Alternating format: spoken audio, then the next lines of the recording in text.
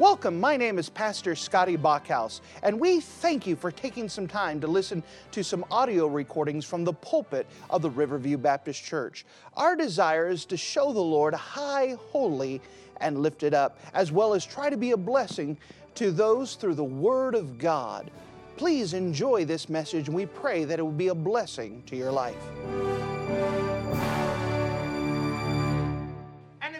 Mind to take your copy of the Word of God and turn with me to the book of 1 Samuel chapter number 25. The book of 1 Samuel chapter number 26 rather. 1 Samuel chapter number 26. And we're continuing with the life and ministry of David. Now, remember what has previously happened before is that David has been on the run from King Saul. God had promised David that he would be king, but instead of being king, he's wandering around the wilderness. He's fleeing for his life. He's running from his master, Saul, who has gathered 3,000 men to kill him. Previously, we saw them as David was hiding in the caves of En-gedi, that Saul came after him, and Saul went into one of the caves that David and his men were hiding, and they're all standing against the wall in the dark, and Saul comes in and begins to rest, and David sneaks up and cuts some of the skirt off, and then when Saul leaves, David comes out and says, "Master, I'm not trying to harm you." And he submitted himself before Saul. And Saul, of course, made a big appeal and cried and said he was wrong, that David was right, and he went away. Then we saw David as his men dealt with Nabal. And remember, Nabal's name means fool, and he interacted with Abigail. And even though we go through this kind of quickly, I want to remind you that David is running from Saul, that David is in the wilderness for about 12 years. And so it's not a matter of months that, he falls out with Saul and he hides out and runs away for a couple of months. For 12 years, he's hiding in caves. For 12 years, he is running for his life. For 12 years, God told him that he was going to be king, and he is so far from being king. For 12 years, he doesn't have a home. For 12 years, he's away from Jerusalem, from any of the places. For 12 years, he's in the desert. Could you imagine 12 years waiting on a promise of God? For 12 years, waiting. God said you're going to be king, and you're at the place saying, how? How in the world could that even happen? Oftentimes people will say, why? Do you know that the Bible never answers the question why? Never. It always answers the question why with the answer who? Who? It is God. That God is always good, and God is always right. So with that in mind, let's continue with the adventures of David, and then look with me in the book of 1 Samuel chapter number 26. 1 Samuel chapter 26, and notice with me in verse number 1. "And the Ziphites came unto Saul to Gibeah, and saying, Doth not David hide himself on the hill of Hachilah, which is before Jeshimon? Then Saul arose and went down to the wilderness of Ziph, having 3,000 chosen men of Israel with him, to seek David in the wilderness of Ziph. And Saul pitched in the hill of Hachilah, which is before Jeshimon by the way. But David abode in the wilderness, and he saw that Saul came after him into the wilderness. David therefore sent out spies, and understood that Saul was come in very deed. And David arose and came to the place where Saul had pitched. And David beheld the place where Saul lay, and Abner the son of Ner, the captain of his host. And Saul lay in the trench, and the people pitched around about him. Then answered David and said to Ahimelech the Hittite, and to Abishai the son of Zeruiah, the brother to Joab, saying, Who will go down with me to Saul to the camp? And Abishai said, I will go with thee. So David and Abishai came to the people by night, and behold, Saul lay sleeping within the trench, and his spear struck in the ground at his boister. But Abner and the people lay round about him.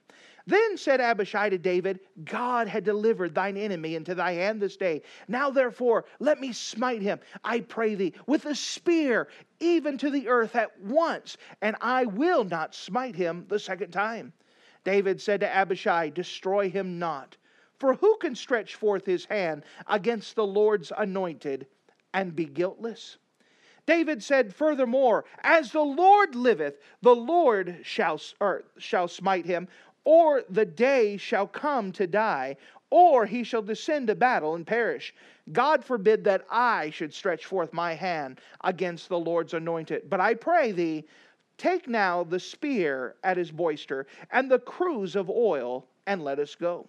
So David took the spear and the cruse of water from Saul's boister, and they get them away. And no man saw it, nor knew it, neither awakened, for they were all asleep, because a deep sleep from the Lord was fallen upon them. Then David went over to the other side and stood on top of a hill afar off, a great space being between them. And David cried to the people and Abner the son of Ner, saying, answerest thou not, Abner? Then Abner answered and said, who art thou that criest to the king? And David said to Abner, art not thou a valiant man? Who is like to thee in Israel? Wherefore then hast thou not kept thy lord the king? For there come one of the people in to destroy the king thy lord. This thing is not good that thou hast done. As the Lord liveth, you are worthy to die, because you have not kept your master the Lord's anointed. And now see where the king's spear is, and the cruse of oil that was at his boister. And Saul knew David's voice, and said, is that thy voice, my son David? And David said, it is my voice, O Lord, O king. And he said, wherefore doth my Lord thus pursue after his servant? For what have I done? Or what evil is in my hand?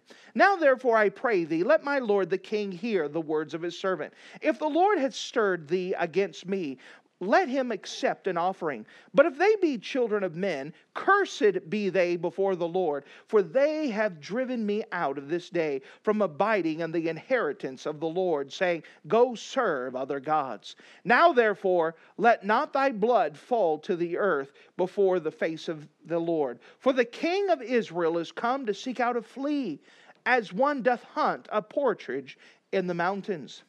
Then said Saul, I have sinned. Return, my son David, for I will no more do thee harm, because thy soul was precious in thy eyes this day.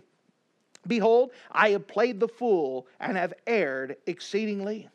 And David answered and said, behold, the king's spear. Let one of the young men come over and fetch it.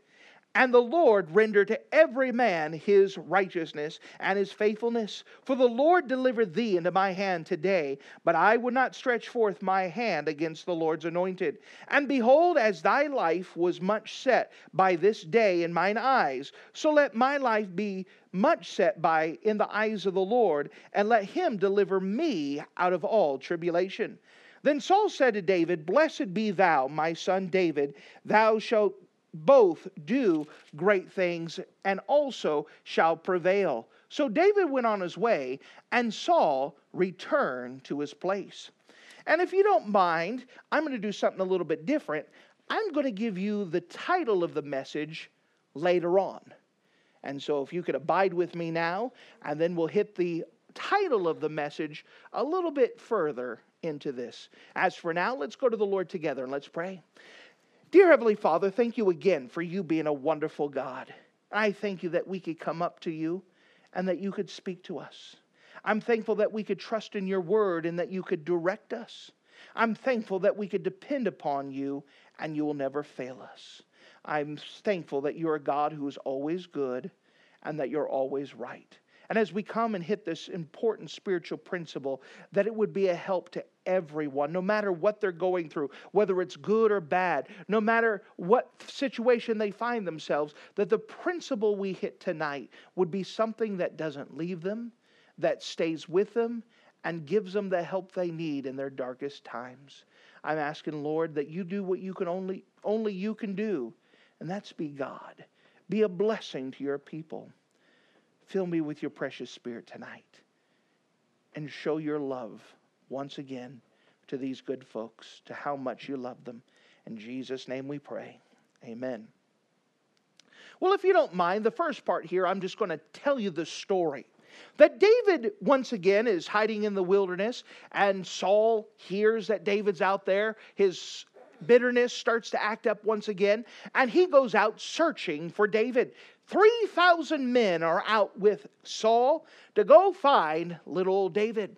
Well, David hears that Saul is coming, so he sets up spies so they can kind of keep track of where Saul is at. David finally has enough men to be able to set out a spy system. And sure enough, they see where Saul has parked his troops.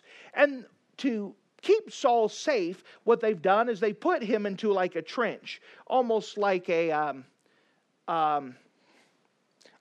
the ditch off the side of the road type thing, just somewhere where he'd be out of the way, not easily seen. And so someone comes back to David and said, there's where they're at. So David goes out in the middle of the night and looks out, and something strange has happened. There's no guards, there's no sentries, there's no parties, there's no late night. They're all asleep. Now we see that God is the one that put them to sleep, that God's the one who put a deep sleep on everyone. And so this is a supernatural thing, but everyone is asleep. Could you imagine that? David's men are getting excited. It was one thing to be in a cave, but now everyone's asleep. You could sneak in and sneak out, and no one would be the wiser. So David goes up and says, all right, guys, who wants to go with me? And Abishai says, oh, me, I'll go with you. So David doesn't take a bunch of people. After all, you don't want to wake people up. So David and Abishai sneak in. You can almost see them tiptoeing in and trying to sneak around people and go around their bodies. And they go all the way up to Saul. And there's Saul, sleeping. And beside him is that spear. Saul's spear shows up everywhere. When Saul's listening to music, he's twirling that spear. When he's eating meals, he's got that spear. No matter where he goes, he has that spear. It is his favorite weapon. And so he's sleeping, and sure enough, that spear is put right in the ground next to him just so he could grab it just in a moment's time. So there's the spear. Abishai goes to David and said, David, look, God delivered him. There he is. David, let me do it. I'll take Saul's spear, I'll put it there, and I'll put it to the ground, and I won't need a second time. I'll drive it through. Let's waste him. This is our chance. You can almost see them whispering and almost sign language through it. They don't want to wake anybody up. You're in the middle of an army. Everyone's sleeping. The last thing you want to do is wake them up. Let me get him, David. And David says, no. What do you mean no? Why are we here? No. He says, if God wants him dead, we're going to let God kill him. Either God will smite him, either he'll die of old age, he'll go to battle, something will happen, but that is God's business to take care of the enemies. I'm not touching God's anointed. God's the one who placed him king. I'm not going to do it, and you're not going to do it. Well, then what are we doing here? So David says, what we will do is to prove a point. Let's take Saul's spear. Saul loves that spear. He's always playing with that spear. And let's take his water jug, all right? And let's take that. So they sneak off, and they go way far away and go to a hill. And David kind of hides up on a rock overlooking. And finally, it's still in the middle of the night. He starts going, but he doesn't address the king. He addresses the chief of staff, the general of all of Saul's armies, Abner. And he starts yelling at Abner, hey, Abner, wake up! The guy says, who's yelling at me? Don't you know the king's down here? Abner, I thought you were a valiant man. The word valiant carries the idea of a veteran, someone who has experience. I thought you were a valiant man. You're in charge of taking care of the king, and you're sleeping on the job. Everyone else is asleep, and you are not doing your job. He says, you are worthy of death because you are not protecting your master, the king, God's anointed. You're worthy to die. Before Abner can really get into an argument with David, Saul goes, is that you, David? Is that you? And David says, it's me. What are you doing? Well, Look and see if you got your spear there. My spear's gone. He says, I got it. He kind of holds it up. And he says, I'm letting you know I was down there. I could have killed you and got away with it. Nobody would have known because your guard wasn't doing his job. Saul starts crying like a baby again. I'm so sorry. You're good. I'm bad. And starts talking and repenting and says, all right, David, I'm sorry. I know God's with you. I shouldn't have chased you. He already did this 2 chapters before, doing all this. He's already said he'll never chase David again. And guess what he's doing? He's chasing David. And so they go through all of this. David says, hey, don't forget your spear. Get a young man to come over here, give him the spear, and go back. We'll go our ways. So Saul leaves. So once again, we have this account of David sneaking in. He could have killed Saul, but he chose not to. But I want you to go back. He knows that Saul's going to come after him again. He knows that God had told him he was going to be king, but he is so far away. He's in the wilderness. If you're supposed to be the king, what are you doing in the wilderness? Well, that's a good question. Do you ever think that David's sometimes crying at his bed? And by the way, David did cry. The Psalms speak about that. Do you think there's some times he looked back and looked at his situation and maybe was a little bit frustrated? Do you think maybe there's some times that he had the pit in the stomach and said, I don't know how this is going to work out. I don't know how we're getting out of this. You ever think about what David finally thought about his situation? Well, I'm glad you thought about it. I'm glad you asked because the Bible records it. If you don't mind, take your copy of the Word of God and turn with me to Psalm 18.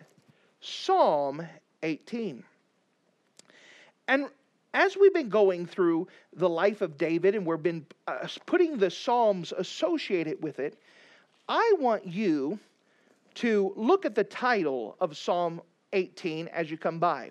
Now, as you're turning there, maybe I could give you some facts and figures that God repeats what is found in Psalm 18 once again in 2 Samuel 22.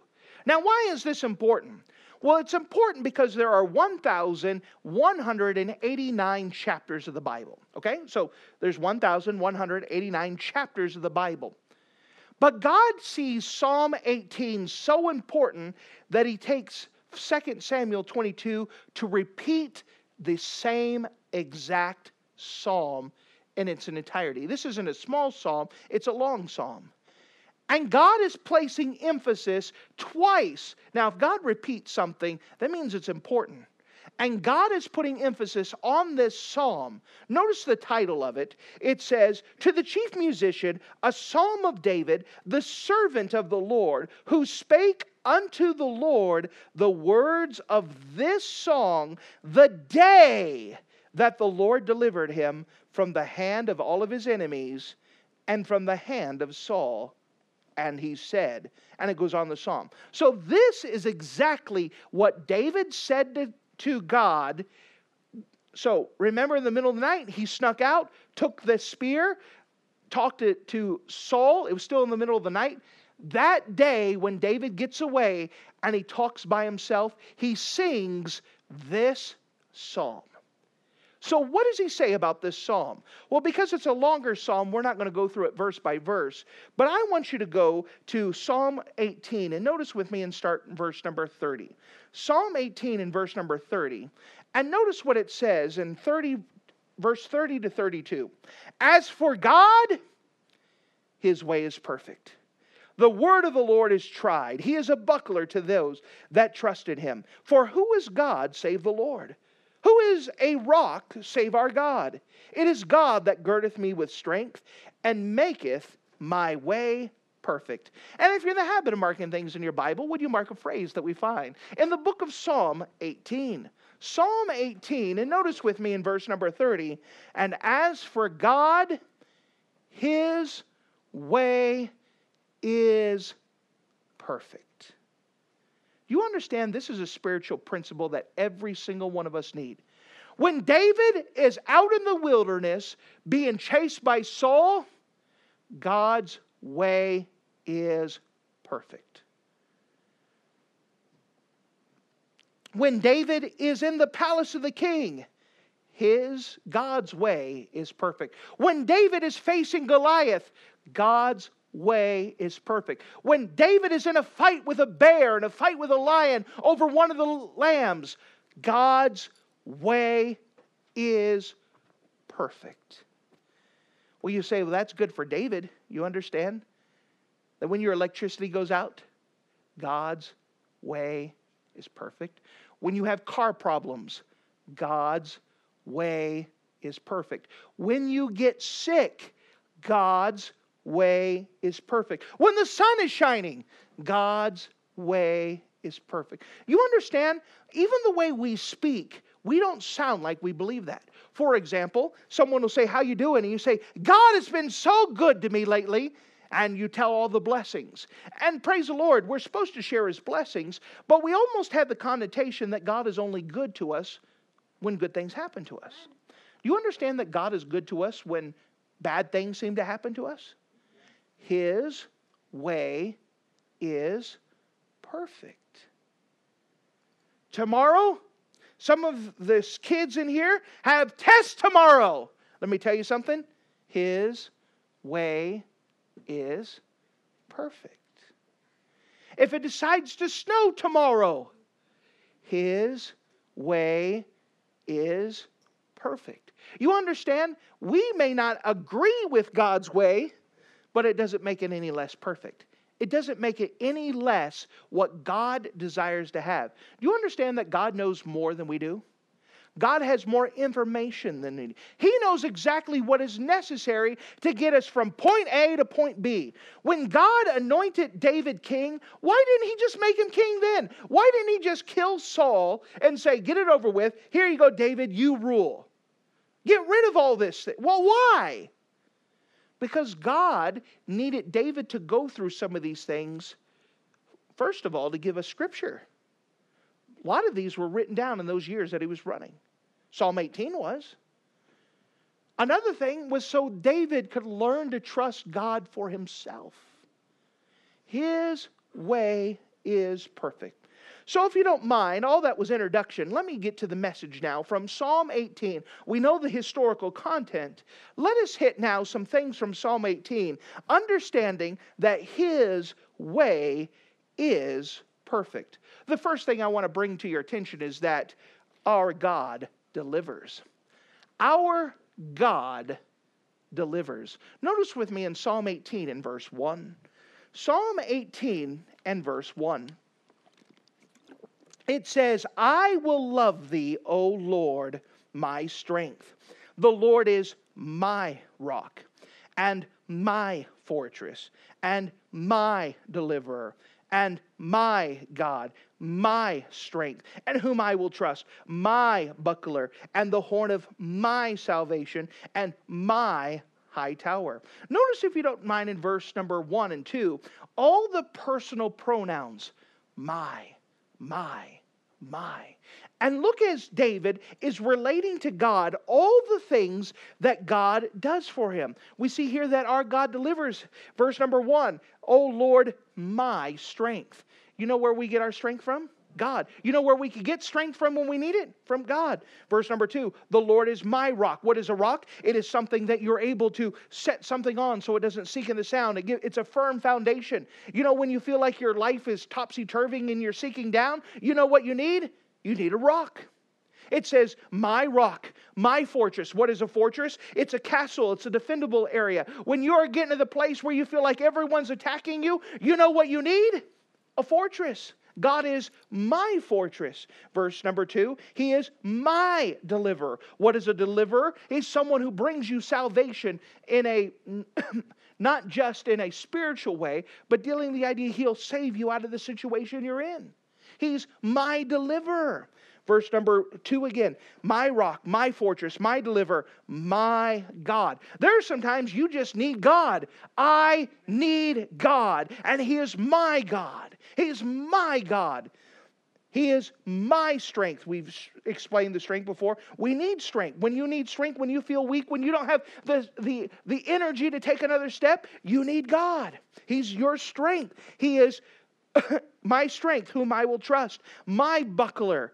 What is a buckler? It's kind of an idea of a shield. When you need the shield of faith, He is my shield. He'll protect you. He is the horn of my salvation. You know where we get our salvation from? From the Lord. He is my high tower. A high tower was something that when you were being chased, you could run to a high tower and get protection. A high tower was something you ran to. And there are sometimes we need to run. And when we run from the situation, we run to God.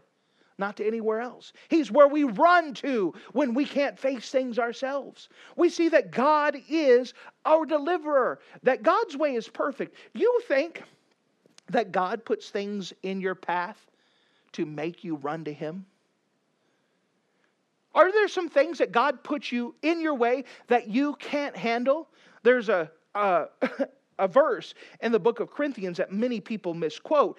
They say the idea that God will never give us more than I can handle. That is not what it says. It says that He will not give you more than you can handle without a way of escape. Meaning that God often will give you more than you can handle just so you can't handle it. So you have no other choice but to run to God. That's where God wants you. If you think you can handle it, you don't need God. If you think you're strong enough to carry it, you won't need God. You'll try to do it yourself. And as long as you think you're strong enough, you will do it yourself. And that's not what God wants. You understand there are some times that God has to put things in our life just so we run to Him. He wants us to trust in Him.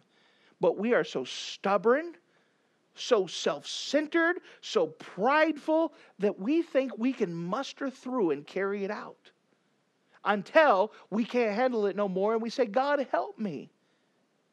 When we could have saved ourselves a lot of heartbreak and a lot of trouble if we just went to God and stayed to Him in the first place instead of trying to carry this Christian life all by ourselves. Verse number 3, I will call upon the Lord who is worthy to be praised, so I shall be saved from my enemies.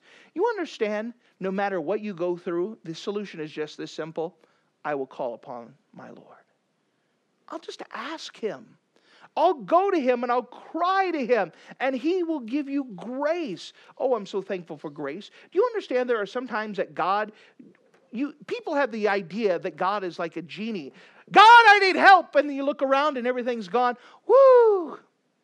There's sometimes that God wants to go with you to face He'll give you grace. You think of Moses, who was a deliverer. He was an answer to prayer. People were praying, God, deliver us. And God says, all right, here's Moses. Why didn't God kill Pharaoh? Because He wanted to go with them to face the Pharaoh. God wants to show Himself that He is bigger than everything else, so He goes with you to face it. So many times we'll say, God, help me. And then we see the thing and we shrink back and cry and run back away. And God says, I was going to take care of it for you, but I want you to go with me. Let's go together.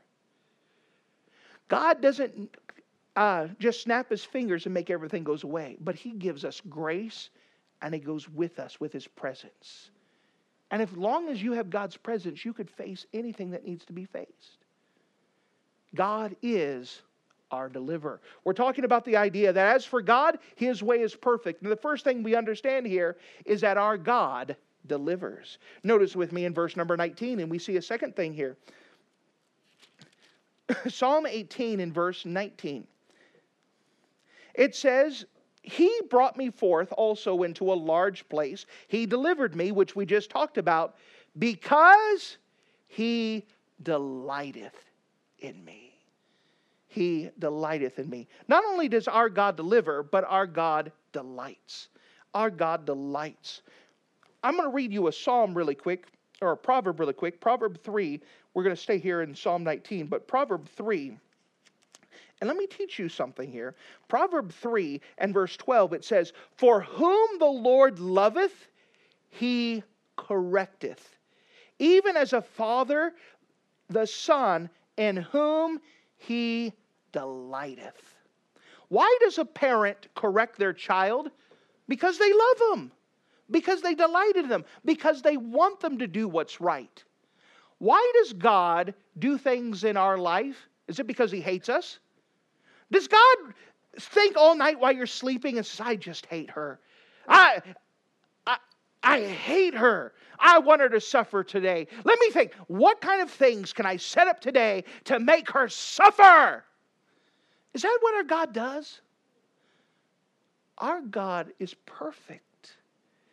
And our God puts things in our life because He delights in us. Could it be that God wants more for us than what we realize? Isn't that what a child does? A child has their own way of doing things, right? You give an average child the freedom to do whatever they want.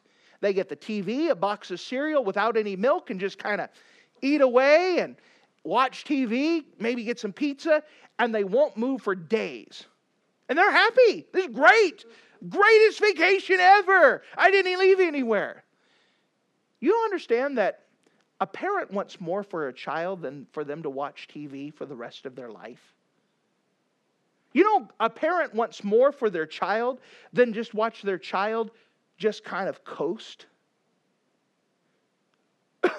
A parent who delights in their child wants the best for them. And so there are some times that a parent will challenge the child. Maybe there's sometimes a parent will give some things that the child does not think is good to help the child. May I give an example? Go wash dishes. What child wants to go wash dishes on their own? I mean, it may be a nice specialty once in a while, but that's your permanent chore, to wash dishes. The child may think it's the worst thing ever assigned to them. But why does a parent do that? Is it because a parent wants free slave labor? It's because they want their child to achieve more.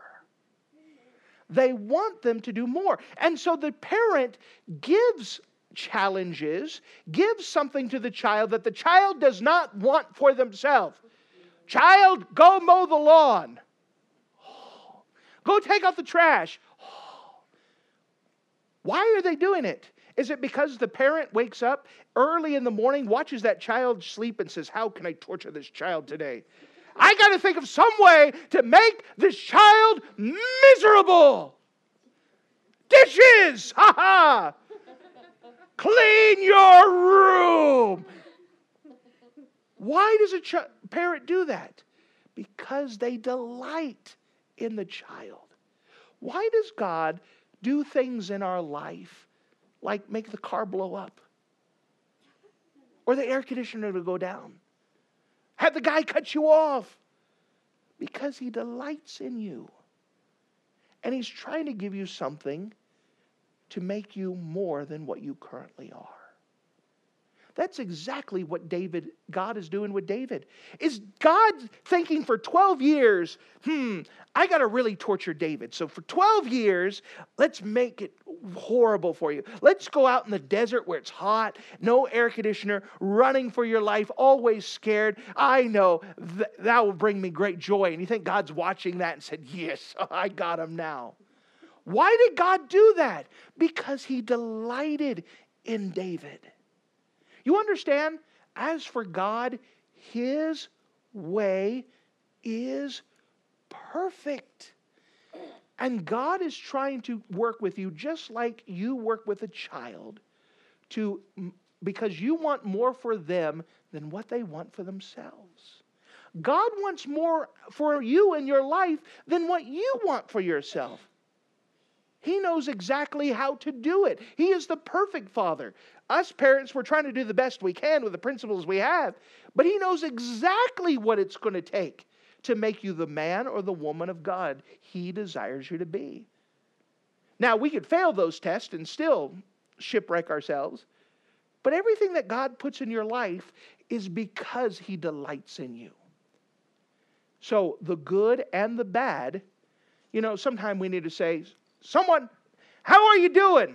Well, let me tell you, God has been so good to me. My tire went flat and I got holes in my shoes and my clothes don't fit that well. God has been so good to me. Wouldn't that still be a true statement? Absolutely. You see, God is not good just when good things happen to you. God is good when bad things happen to you because He delights in you. As for God, His way is perfect. We see that our God He delivers. Our God, He delights. But notice, if you don't mind, there's one other thing that we see in Psalm 18. We see, notice with me if you don't mind, in verse number 22. Psalm 18 and verse 22. For His judgments were before me, and I did not put away His statutes from me. What we see here is our God directs. Our God directs. Again, verse 30. As for God, His way is perfect. The word of the Lord is tried. How does God guide us? Verse 22, His judgments, His statutes. Verse 30, the word of God. That's the Bible. You know how God directs you in His life, in your life? By His word. How can He guide us by His word? Because His word is perfect. His word is perfect. And His word can direct us in the way that we ought to go. His word can give us the encouragement we need, the direction we need, the answers we need. As for God, His way is perfect. We could depend upon Him. We could trust in Him. May I put a warning, if you don't mind? Turn with me to Proverbs chapter 14. And this one I want you to turn to because I want you to mark this one if you don't have it marked. Proverbs 14.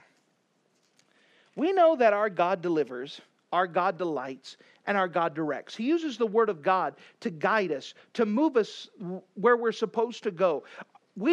You cannot live the Christian life without God's Word. You need God's Word to direct you, to move you. It is the greatest thing you could do on a daily basis, is to be in the Word of God for yourself. And not just read it to check it off, but to read it to seek after God, to look for Him, to read it for yourself. It is not a sermon book. It's not a book so you can get ready for your Sunday school class. It is something for you to get a hold of God and to get a hold of Him. Notice with me in Proverbs 14, and let me show you the warning, the opposite to all of this. Verse number 12, there is a way that seemeth right unto a man, but the end thereof are the ways of death. As for God, His way is perfect. As for us, there's a way that seemeth right to a man, but you know what it ends up to? Destruction, death, pain, falling apart. You understand that you don't have enough information. It may feel right to you, and that's where we get off on. It's where we get messed up, is when we feel. Well, I feel that this is the way I ought to go. Well, what does God's Word say about this? Well, I feel. You understand that we can go on the wrong path by thinking this is the way I ought to go and not trusting God. And we could bring consequences and destruction to ourselves because His way is perfect and we've gone out of His way. You see, it comes down to the idea of recognizing that everything that God does in your life is perfect.